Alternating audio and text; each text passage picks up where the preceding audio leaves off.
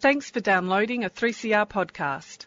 3CR is an independent community radio station based in Melbourne, Australia. We need your financial support to keep going. Go to www.3cr.org.au for more information and to donate online. Now stay tuned for your 3CR podcast. Oh, living free. Welcome to the Living Free Show on 3CR Community Radio, 855 kilohertz on your AM dial. I'd like to acknowledge the Wurundjeri people of the Kulin Nation, traditional owners of the land from which 3CR transmits people-powered radio. Hi, I'm Bill, and each week on the Living Free Show, we showcase one of the recovery programs that assist those suffering directly or indirectly from addiction to drugs, alcohol, gambling and food.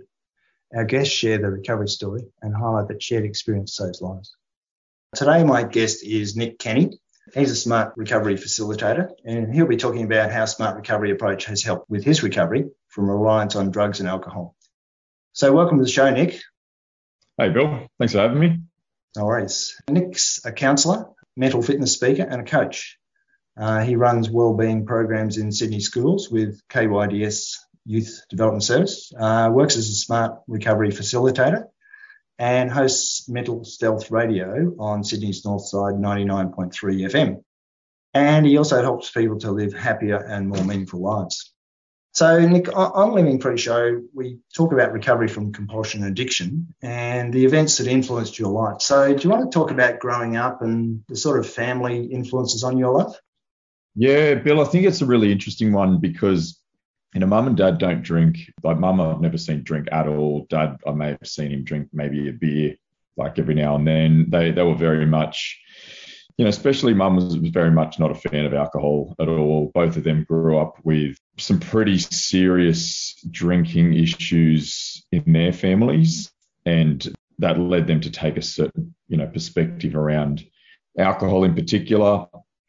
Mum's dad drank very heavily, and Dad's stepdad also drank very heavily, but they did their best to shelter us from a lot of that, to protect us from a lot of that chaos from extended family in particular. And I'm eternally grateful for that, because without going too much into it, I feel like that was a really, really powerful thing.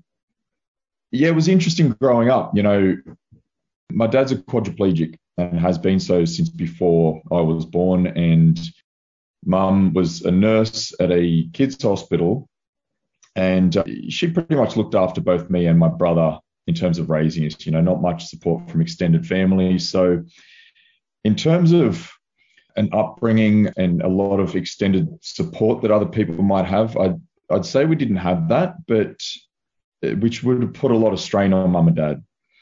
They were very loving and supportive, very loving and supportive. And, the interesting thing about alcohol in particular, it's difficult to pinpoint, how much of it might be hereditary, how much of it might be the upbringing. It's difficult to pinpoint, any real influence, but I was diagnosed with ADHD when I was 13. And I did try the medication, but I really didn't like it. And I didn't seek any external help really to manage it around that. And, looking back now, knowing that what tends to happen with people with untreated ADHD and the propensity for addiction is that was, that was definitely a factor involved. Yeah. Yeah. So often, children of alcoholics tend to carry those isms into their family. So did your mum or dad seek treatment for themselves? Like some support for themselves coming out of a family like that? Yeah. Not that I know of. I don't know. Yeah. I'd have to ask them, but yeah. Yeah. So how did you get on with your brother? Yeah, look, like two brothers, man, we loved each other and we still do. And, we still fought a lot, just the way siblings do. But, I don't know, man, I wouldn't say like the most troubled or troublesome kids in the neighbourhood, but, we got up to our fair sense of mischief. Yeah. Okay. So what was it like at school for you? I went to 2 primary schools. The first one was a Catholic school. I got into strife there a lot. They were very strict. And, I stood out. I found it hard to fit in a lot and constantly getting into strife there. They weren't too fond of outspoken, firstly, and secondly, kids who would question the Bible, which I kind of did. Yeah, I left there in year 4 and I went to a normal public school, to an OC class in Eastwood. And that was great. Those were 2 years of my life that I actually did enjoy school because I was still getting a bit of strife, but I think I was in the principal's office maybe once. So yeah, in that kind of normal environment, it was all right because I kind of blended in. Yeah. So I guess untreated ADHD would have been difficult. So how'd you go with friendships? I feel like a lot of where the substance abuse began really kind of began in a lot of that inability to fit in. Like the whole Bart Simpson, like class clown, the Joker archetype, wanting to be that class clown and not really taking myself seriously and, playing that trickster or that prankster. So, yeah, in terms of fitting in, at Eastwood was okay, but Catholic primary school, not so much. And in high school, definitely not. So what about your education? Did your behaviour affect your education? Yeah, it did. So I was diagnosed when I was 13 and I went to a really competitive selective high school. I was in a school where people were judged very much on their grades and their value and their sense of worth was based very much on their grades. And, ending up at the bottom of the class all the time must have felt like I wasn't enough. I really didn't feel like I belonged. So in terms of my behavior and fitting in at school and all that definitely played a big part of it. Yeah. Yeah. So did things improve with friends in secondary school? Or was it still difficult? No, it was probably more difficult for me, actually. Being in that school, like everyone around me was really focused on studying and their grades. And I remember looking at them thinking, like, you guys are weird. Like, you're trying to diagnose me with a mental health disorder, right? And like, these guys are spending their whole lives studying. Yeah. I didn't fit in there and I actually made more friends. So I'd get the bus from North Ryde to Epping and then a bus from Epping to the school, which was based in Carlingford.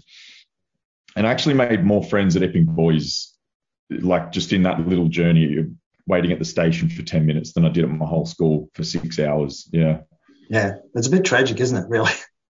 I don't know. I've still got those friends from Epping Boys, but I speak to maybe one person from my school. It's classic, isn't it? Yeah. So if you're finding it difficult to fit in and you needed to make friends, so what did you do?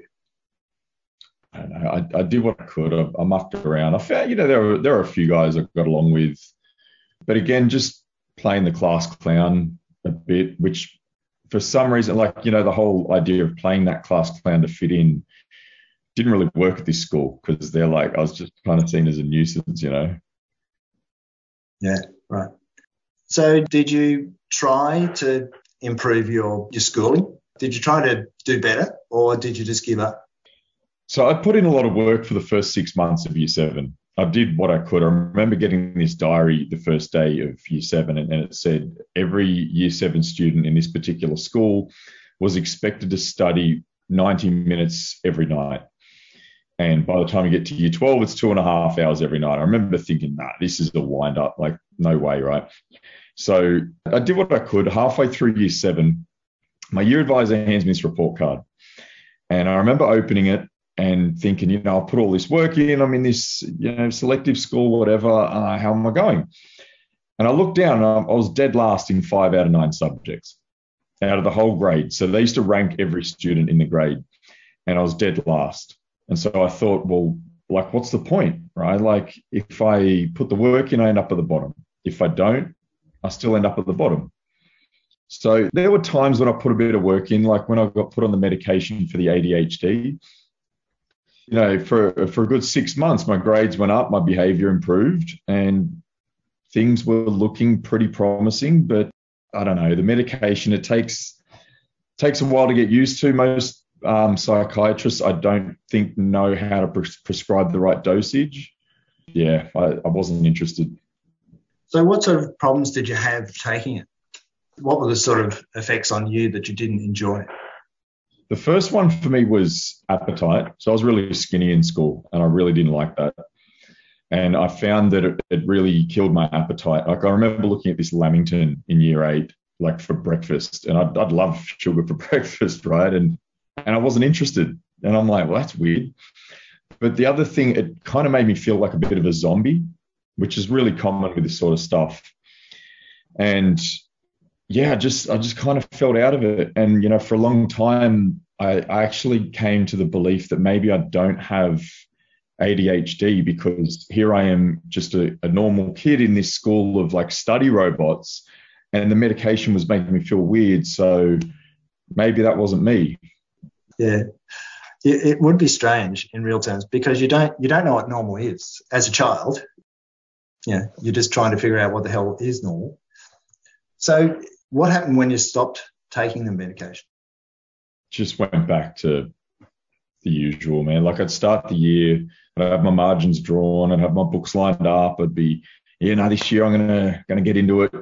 Things are gonna be different. And then about a month in, it's just getting books and not doing the work, and I don't know, getting kicked out of class for whatever.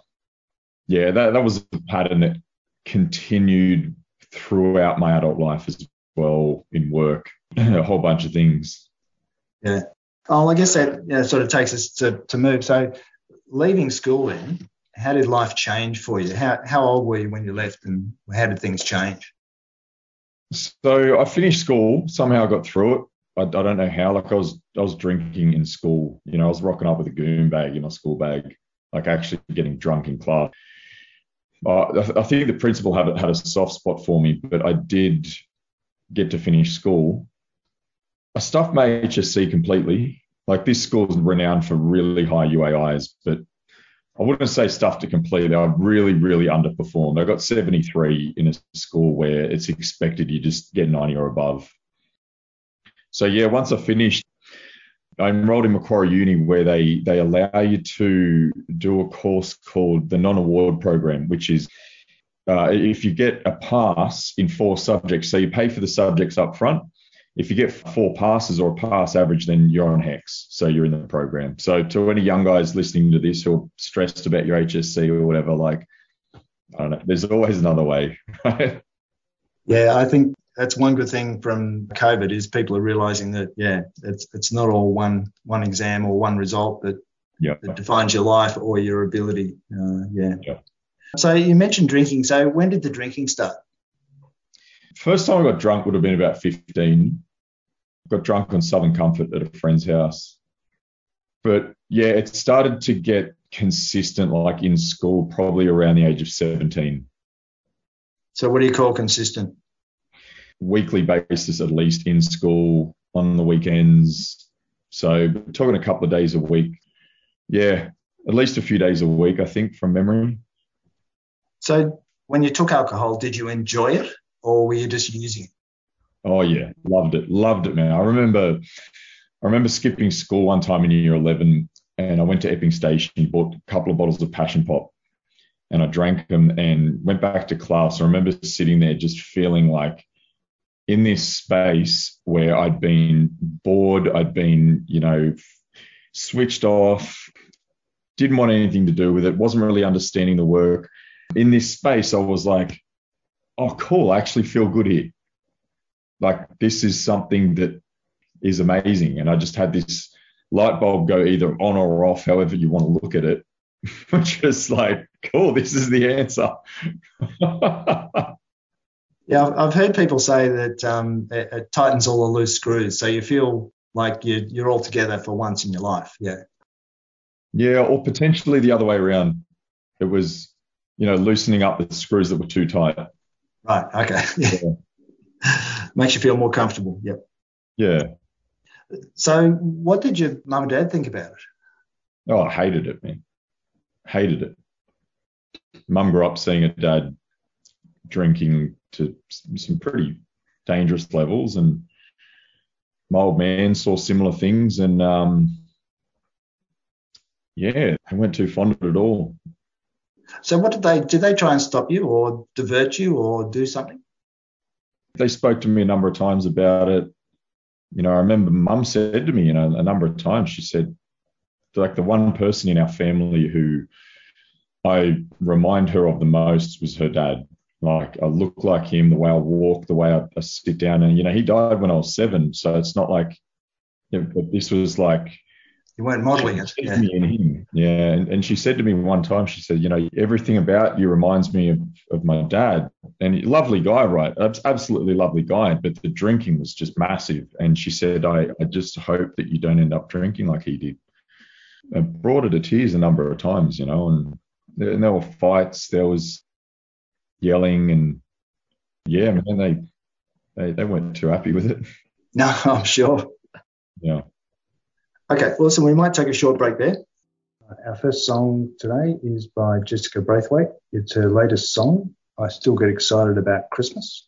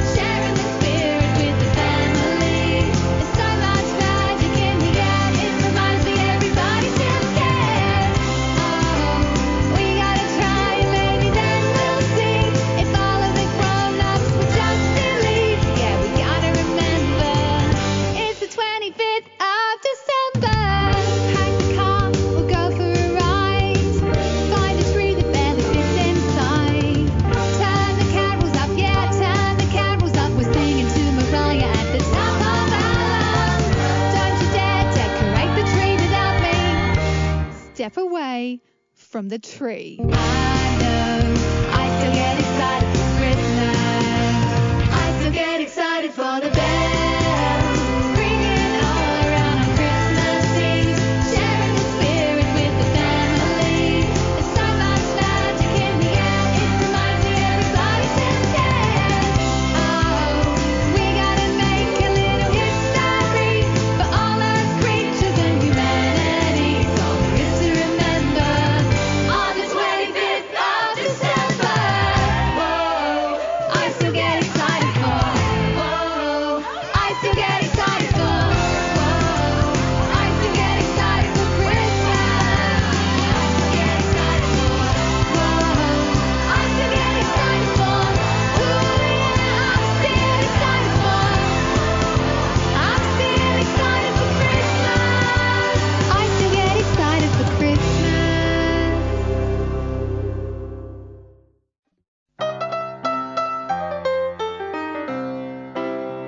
Think Again with Borderlands Cooperative. Join us for critical conversations about things that matter. Every Friday at 10 a.m. on 3CR Community Radio. 855 AM on your dial. And on 3CR Digital and streaming live at 3cr.org.au.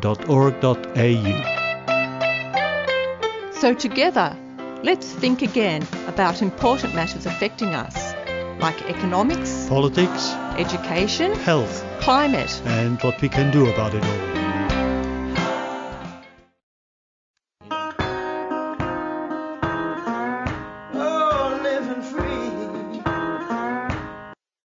You're listening to the Living Free Show on 3CR, 855 kilohertz on your AM dial and 3CR on digital radio. If you're interested in listening to one of our many podcasts, then you can head to your preferred podcast platform or just Google 3CR Living Free. On our webpage, you'll also find details about the Living Free Show and how you can contact us. Today I'm talking with Nick, and we're talking about his recovery with the help of Smart Recovery Australia. So Nick, before the break, we were talking about your mum being a bit concerned about you starting to drink and your drinking reflecting her experience with her father. So where did your drinking take you? I guess by this stage you were leaving uni, getting into work. So how did your drinking impact your life? Yeah, so I think we're probably getting a bit ahead of ourselves, Bill, because uni for me actually lasted for about 14 years. Oh, okay. Yeah, and I mean, that was a part of it too, like kind of jumping in and out of uni, the ADHD thing, like, oh, I'll do this job for a little while. And yeah, my 20s that was an introduction to a whole new world, like weed, ecstasy. There's a fair bit going on. I could rattle them off, man. There's not much I haven't done. We don't need to really go into what they were in particular, but yeah, things got a lot worse. So, very quickly the alcohol wasn't enough and it'd have to be something on top of that. Yeah, definitely cost me a lot of jobs. Yeah. So when you say the alcohol wasn't enough, what was it that you were looking for? So some part of me felt like there was an answer to what I needed in like the right chemical concoction. Like trying different combinations of things, and I'd find something new, like try a speed. I'm like, oh, well, wow, this makes me feel good and I can be productive. And, that's clearly not sustainable. I don't know. I think a lot of it was just obliteration. Yeah. Well, that's not uncommon, people using it to stop, I guess, the noise and to forget about all the issues that they don't want to think about. So I guess if you said you're in uni for a long time and you were taking drugs and using alcohol, it must have been costing you a bit of money to do that. Yeah. So how are you supporting yourself? There were some ways I supported myself that I'm not proud of. So that's probably legally the best I'm able to disclose. Yeah. Yeah. That's okay. Yeah. We're not into outing anybody.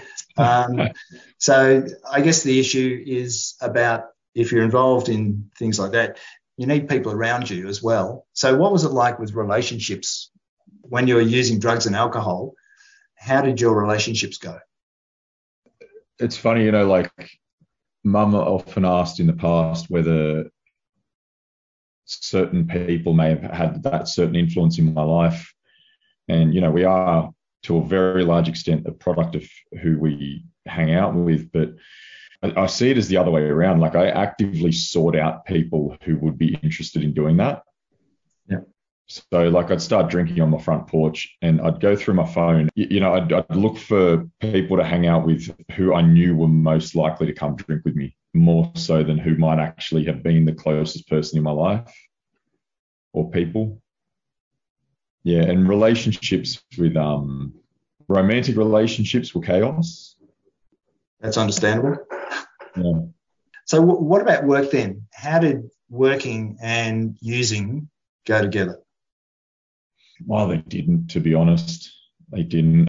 Like most people who end up developing these habits, I kind of used that as a reward mechanism. And, you know, like other people might be able to go out on a Friday night, a Saturday night, and that's it.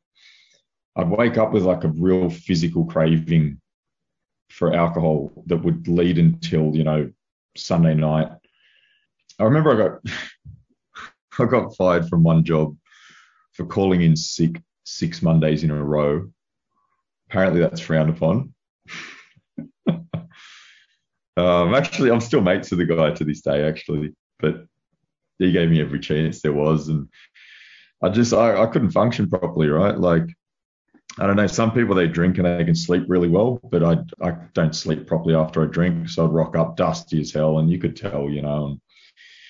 And yeah, like I think by the time I was 30, I'd held down a full-time job for a maximum of 6 months. Yeah. What about work colleagues? Did they ever sort of confront you about your drinking and your performance? There was one job in particular that I started out really going well with the KPIs, like just smashing it for the first month. And I was taking a particular stimulant that will remain nameless, and that allowed me to do that. And burning the candle at both ends, basically. And then the second month, the third month, just it fell apart. And I was asked about what's going on, and that job didn't last too long. In terms of actually people confronting me about substances at work, that I can't remember that really. People are usually pretty circumspect in approaching you directly, I guess. Yeah. They don't like to make waves. And so when did things get bad enough for you that you thought maybe you'd better do something about it? Was there a trigger point? Yeah. So after I lost that job, the one where I got called in sick a whole bunch of Mondays in a row, I just actually felt I wasn't cut out for the corporate world or the 9-to-5 world or whatever, and went off on a bit of a different path, so to speak. Got further and further into that world, and I met this woman. I met a woman in Terrigal one night, and absolutely amazing woman. And we got together, and we fell in love, and we moved in together for 3 years. And she stood by and watched me actually get worse and worse for 3 years. She loved me. She thought I was going to change one day. And just something inside me never thought this thing would end. And I got worse, and I let go of a lot of old things that I used to do. Used to keep myself busy, like work and, study. I was on, community radio at the time. I let that go, and I just kind of let everything, all my happiness, depend on this one person. And then when she couldn't provide that, which no one person can, right, it would then be a case of I turned to what I knew, which was booze and drugs. And I got worse and worse, and eventually she just made the smartest decision of her life, and she left. And for me, that was the turning point. So how did you feel? So given that you'd sort of, I guess, invested so much in her, and then she decided that really wasn't the lifestyle she wanted to do, so you must have been pretty devastated. Well, that's the thing, Bill. I don't think I did invest that much in it, to be honest. She invested way more in me than I did in her. And there was a lot of shame, a lot of guilt for letting something that good go. And, I told myself, Bill, when I was with her, I thought I'd ruined every good thing that ever came my way in my life because of this, these ridiculous benders, right? And I swore I'd never ruined that. I swore, like I knew I had something amazing there. And there was one time we were driving through Lane Cove National Park, and I hadn't slept in 4 days because I was withdrawing from Xanax. I'd been abusing Xanax heavily, and I was withdrawing from it. I hadn't slept, and I actually had a seizure while I was driving the car. Nearly drove off a cliff. And I remember we were standing together on Bondi Beach afterwards, and she was bawling her eyes out, man. And she said to me, She said, Nick, I really don't want to break up with you, but like, have a look at what's happening, and I still didn't listen. I just kept rolling with it, right? Man, I was beating myself up relentlessly after this. Like, really beating myself up. Like, looking around, like, everyone around me's got, careers, families, whatever, houses. And there I am, broke, sleeping, at a mate's joint, alone, 34 years of age. So what'd you do? So when she left, we took a break, and she said, we need some time apart. And I went out and I got a job and tried to, make everything work out. Tried to, oh, look, hey, no, look, it's all good. Like, I'm on the mend, and it's way too late, right? And I remember at the time, like, I'm trying to find a new place. I'm broke. I'm dealing with the substance abuse issues, dealing with this breakup, the whole bunch of things happening. And I couldn't, there was too much stress, too much going on. And I actually, I called my parents. And I broke down, man. It was shameful. I told them what happened. And the first thing they said to me was, you're welcome to stay with us if you want, which was just powerful, man. And I actually I turned it down initially. I said, nah, it's no way, man. Like, 34, moved back to my parents, And so I kind of tried to deal with it the old unhelpful ways, get drunk, get high, whatever. That didn't work. So I tried something else, which is I went away to an ayahuasca retreat. And I sat at this retreat and I got a very clear message that I was trying to handle way too much at once, and just to drop everything and go stay with my parents for a while. And that's what I did. That's the first time I found Smart Recovery meeting. Right. Okay. So did someone recommend it to you? I tried to, my whole plan was go up there and just meditate, and that's it. And I'd meditate my way through whatever's meant to be, the dark night of the soul, whatever you want to call it. And, in hindsight, all I was doing was just isolating myself more and not doing anything, which is not, for someone with a substance abuse history is not a great idea, but for someone with ADHD, really not the best. And at the start, I got worse for a few weeks, like a really properly, you'd probably call it depression. I don't know. But struggling to get out of bed, struggling to do anything. And I thought, all right, well, I need to speak to someone. So I spoke to a psychologist and she heard my story. She referred me to a drug and alcohol recovery group. And I remember thinking to myself, like, hang on a minute, I need grief counseling here, not drug and alcohol counseling. Like, I'm done with that stuff, Turns out I wasn't. But yeah, she's great as a psychologist. Like, she knows kind of exactly what a person needs, right? But yeah, she referred me to this group, told me what it was about, and yeah, I went along and checked that one out. Right. So, what was your first impression of Smart Recovery Group, given you hadn't really had any contact with self-help before? Well, I had spoken to, in the past, I'd spoken to two counsellors. One was actually at the job that I ended up getting fired from. And I reached out to them, and the woman who was running it, like, you could tell she was quite new to the job and no lived experience. So I didn't really get much out of that. Another guy at Ride, he was okay as a one-on-one counsellor, but again, I didn't really connect because I didn't feel like there was that lived experience part. And I walked into a Narcotics Anonymous meeting when I was living in Bondi. And I said, look, I want to get on top of this cocaine addiction. It's causing mayhem.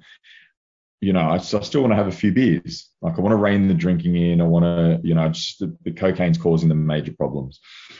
And as soon as I said that, everyone, like, most people kind of rolled their eyes, and someone pulled out their phone, just like they switched off. And that's their model, like, theirs is very strict around just nothing, and I didn't realize, like, that was, exactly how they operate. And this guy came up and at the end he said, "Oh no, man, like I've been where you're at. You think you can just have a few beers, this and that. You'll end up just doing the same thing over and over. You got to commit to the program."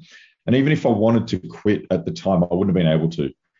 Like even if I wanted to stop drinking, it was too much of a stretch for me. So I didn't go back. And the thing that I liked about SMART is that it is just based on where that person's at and what's realistic and what's going to work for them. Yeah. I guess it's in your own time. Yeah. Yeah. And it's like, what works for you. Like if you got a problem with alcohol, but you like smoking a bit of weed and the weed's not causing problems, well, no worries. Let's support you to get off the alcohol, and if you like having a few beers, but you find yourself getting smashed during the week, let's rein that back in. Like I liked the idea of let's just kind of deal with what is problematic and get you to where you want to be. Yeah. Okay. Well, listen, we might take another short break there.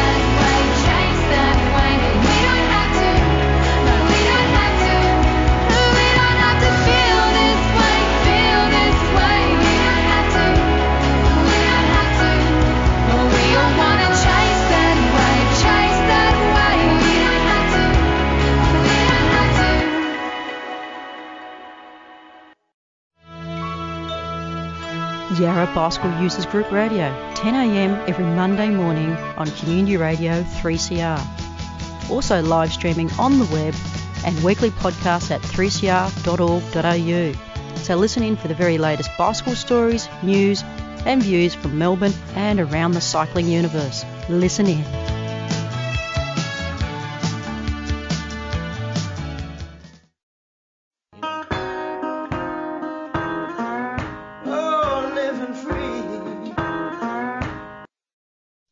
This is Living Free on 3CR Digital and live streaming on 3cr.org.au. And today I'm talking with Nick, and we're talking about recovery and how Smart Recovery helped him. So Nick, before the break, we talked about Smart Recovery allowed you to sort of work on the things that were important to you in your time. So, coming into Smart Recovery and sitting with a group of people talking about their problems, what was the thing that helped you the most, as an early participant? Probably the biggest thing that helped me the most was the facilitator, because this guy had been through something really similar to me. It's like he lost everything and he turned his life around. So he, similar kind of world. So there I was, like, pits of depression or whatever you want to call it. And he told me how he was in the same place for like 8 years, like laid out on the floor of his apartment. And I'm like, bro, is that what I'm looking at? 8 years. And he's said to me, dude, no, like, you don't have to waste all that time, right? Like, don't do it the way I did. You can flip it around. You can find the gold in it, which is what he did, which is essentially, he got himself back together by just flipping the script and starting to serve other people and taking his past and using it for a positive. So he planted that seed, and that was powerful. So what things did you work on initially? Initially, it was, well, the thing is, I was in Nelson Bay, so connections with drugs weren't real. I mean, there's plenty of it up there, but it was like I was out of the environment where I was, initially running amok, which was big in itself. I spoke with him, like we did some one-on-one counseling, and he really helped with a lot of that, just in terms of viewing the whole tragic situation as I saw it in a different light. It's funny, he actually ran walks up Mount Tomaree on the Tuesday morning, and he said, like, this isn't a regular part of what Smart typically does, but this is something he does, like, he brings a group if you're interested. And he said, like, we go up and we get that natural high. And I remember thinking, like, this guy's off his head. Like, how is that going to compare? And, looking back, like, I see it's this gradual process of starting to appreciate things like that. Because, like, for so long we've been using this, like, hedonistic jackhammer to, like, build this massive rush where, like, everything else that we used to really enjoy, kind of, the senses get dulled. Yeah, and just exercising, man. Like, I was fortunate that my brother he's big into bikes. He lives up there as well, and I didn't have any way of getting around town because I spent all my money on drugs over the years. So I didn't have a car. There's no public transport up there. And, well, they're minimal, but my brother's bike was a real blessing, because I'd ride that to the shops or to the gym, and just getting that fitness back, that was huge. Yeah. Mm. So how long did it take you to get your, I think you said it was the drug use was a particular problem. So how long did it take you to get that to a manageable level? I went back to Sydney after a few months because I got bored. I started noticing, like, I want to go to the pub, like, really want to go to the pub, the boredom, the isolation. So I went back to Sydney, got back into that job that I'd gotten to try to make everything work out. And that was awesome because that gave me, like, a purpose and connection during the week. Like, I remember sitting there and just, like, interacting with people, something that I hadn't had for so long. And the purpose as well, was huge. And then Friday evening would roll around and we'd play a few games of pool and people would shoot off. And all of a sudden it's like, oh, man, what am I going to do? I've got like 48 hours. What am I going to do? And by Saturday afternoon, most weeks I'd end up at the pub. And that would then lead to other things. And yeah, like every Monday when Smart would be run at Kirribilli, I'd go in and, I'd have my story out. I tried this and that, but it didn't work again. But it was good because I was still, like, I was only getting smashed once a week, whereas before it got to the point where it was pretty much every day. But in terms of getting on top of the other stuff, there was there was a lot of progress being made, but there was still like that risky zone of where I'd drink, I'd get drunk, and then that would lead to other things. And it was about a year after I came back, about May of last year, April or May, I actually ended up getting back together with this woman. And when I did, one of the first things I did was reach out to Josette, who was my facilitator at the time. And I said to her, I caught up with her one-to-one, and she said, I said, Josette, this has happened. I've gone back with this woman. This is amazing. And then she's, Josette she was happy that this was happening. She'd heard about this whole journey behind it. And I said to her, look, the reason I'm reaching out is because I need to put as many barriers in place between me and, one substance in particular, which is just off the cards. It's just an immediate deal breaker. And Josette said to me, she said, yeah, look, you can put all these barriers into place. You can delete your dealers' numbers. You can do like all that stuff. She said, but what do we keep coming back to in these meetings, Nick? Like, what's the central factor here? And I said, it's the alcohol, and she said, that's it. Like, that's your gateway drug, People talk about weed as a gateway drug, like booze is the gateway drug, right? And she said, until you're able to really figure out how to get specific and measurable and achievable with the alcohol, then you're going to end up doing that stuff at some stage. So what did that lead you to do? What was the plan? To get specific. So figuring out a certain number of drinks where if I go beyond that, then I'm in danger zone, and staying within that limit. So that was probably the biggest thing for me. I feel like the other thing that shifted as well around that time was losing my job. Losing my job when COVID hit. I got had no work, government payment doubled, boredom, isolation. I'm like, I've got to do something productive. Otherwise, I'm in strife, like really productive. So I started painting, bought a yoga mat, and I enrolled in a counselling diploma. And then the counselling diploma led to, psych postgrad, and then into the speaking and all the rest of it. And all of a sudden finding that thing where, this is like something really meaningful. Like Jordan Peterson says, you need to find something that's worth not getting drunk and screwing up. Yeah. Get a life. Yeah. Yeah. So how did that work out for you then? Once you stopped using alcohol, did you stop using drugs? Was that pretty much an easy process? In terms of drugs, I can't remember the last time I took drugs without being drunk. Right. Yeah. So, how was not getting drunk working then? Could you achieve that by limiting drinks and type of alcohol? Yeah. So if I stick to 4 drinks or less within a session, then I'm good. If I go over that, it starts getting a bit risky. And, ultimately, Bill, the thing is, we know that abstinence is the best choice. Well, it's the safest choice. Abstinence is, and there's always the risk there of going over, I guess. Yeah.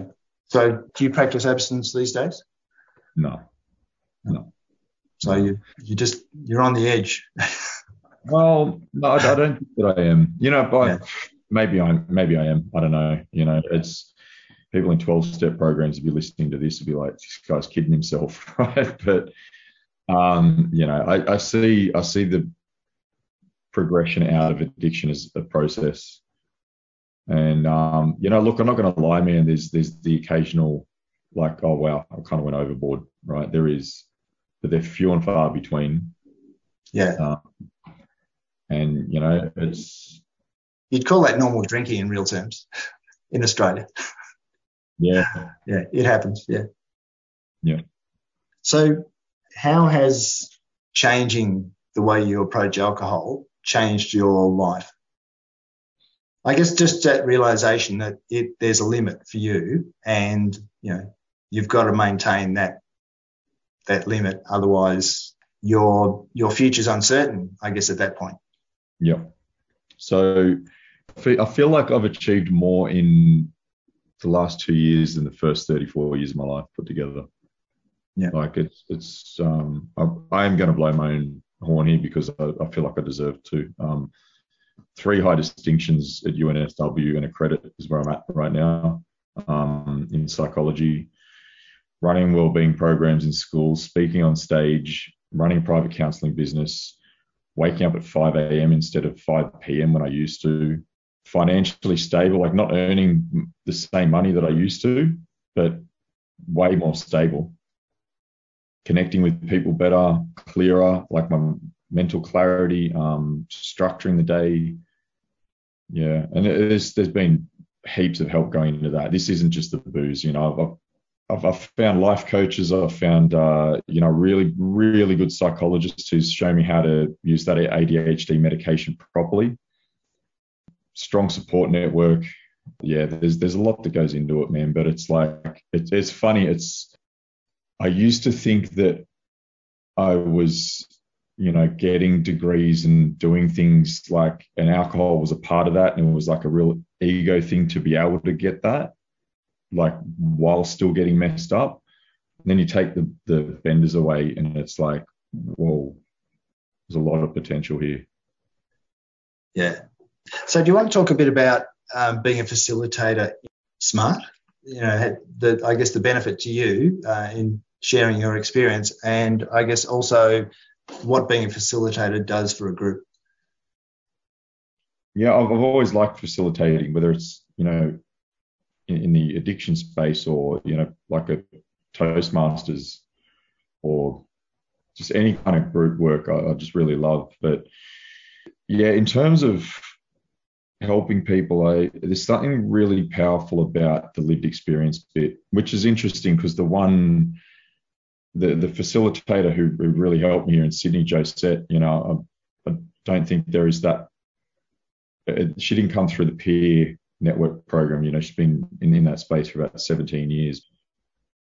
But yeah, in terms of helping people, it's useful from a selfish point of view because it's kind of reminding like the tools, right? And seeing where people are at. It's like, oh yeah, I've got to look out for that. And hearing other people's ways that they manage things, it's like, yeah, I've let that habit slip, And in terms of helping other people, it's just cool to be able to hold that space and just try not to project my experience into it too much. Yeah. Let them ask the questions, not give them the answers. Yeah. Yeah. So how long have you been facilitating in SMART? Not too long, man. It's only been a few months. So it's so I got the thumbs up from Josette to facilitate. Probably would have been around March, I think. Right. Yeah, I've been co-facilitating with Mark and on Mondays in the evenings. Yeah, so only for a few months now. Okay. So is there anything else you want to say before we finish up about your experience? And, I know you've done a bit of stuff in the mental health area and working with kids. What's sort of the most important thing that you try and impart to kids these days? Yeah, there's a lot in it, but getting messed up like that is largely a poor form of emotional regulation, and trying to offer them the tools to be able to manage their emotions in a better way. Ultimately, I bring it back to that point where I didn't really feel like I was on top of it until I was living for something bigger than myself. Yeah. If anybody would like to find out more about Smart Recovery Australia, you can visit their website, which is smartrecoveryaustralia.com.au, for details of their meetings and contact information, or you can call them directly in Sydney on 02 9373 5100. So that's about all we've got time for today. So I'd like to thank Nick for sharing his Smart Recovery story with us and also sharing his lived experience. Thanks, Nick. Thanks so much, Bill. I hope you'll be able to join us again next week when we'll be talking about recovery programs that assist those suffering directly or indirectly from addiction to drugs, alcohol, gambling and food. Thanks for listening to the Living Free Show. Stay safe and stay tuned now for more Radical Radio on 3CR. You've been listening to a 3CR podcast produced in the studios of independent community radio station 3CR in Melbourne, Australia. For more information, go to allthews.3cr.org.au. And now we've got a song called Lighten My Load by the Ironing Maidens. Enjoy. I could bake you cake all day. I could put the laundry away. I could do the dishes, forget about my wishes, and clean my dreams away. Or you could meet me halfway at home. You could sit and listen to me moan. You can take the basket, write yourself a task list, and decide which detergent is the go. Lighten my load. Lighten my load. 'Cause I got shit to do, I need some help from you. Pick your shit up. Pick your shit up. Pick your shit up. Pick your shit up. Pick your shit up. Pick your shit up. Pick your shit up. Pick your shit up. Pick your shit up.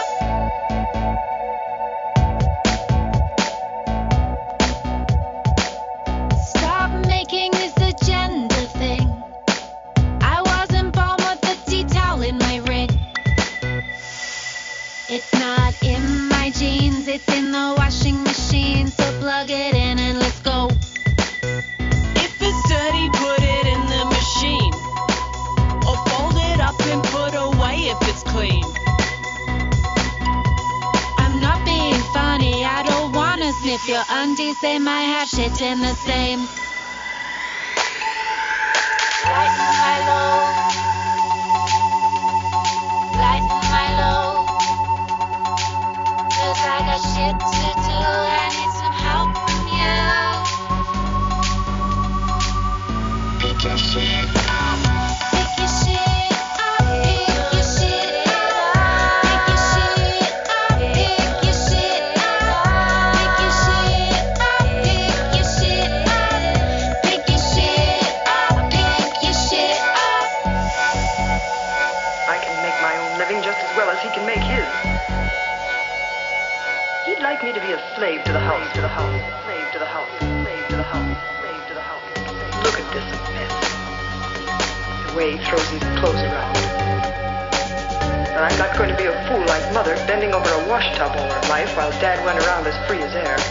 I've got a brain of my own, and I intend to make the most of my life, my life.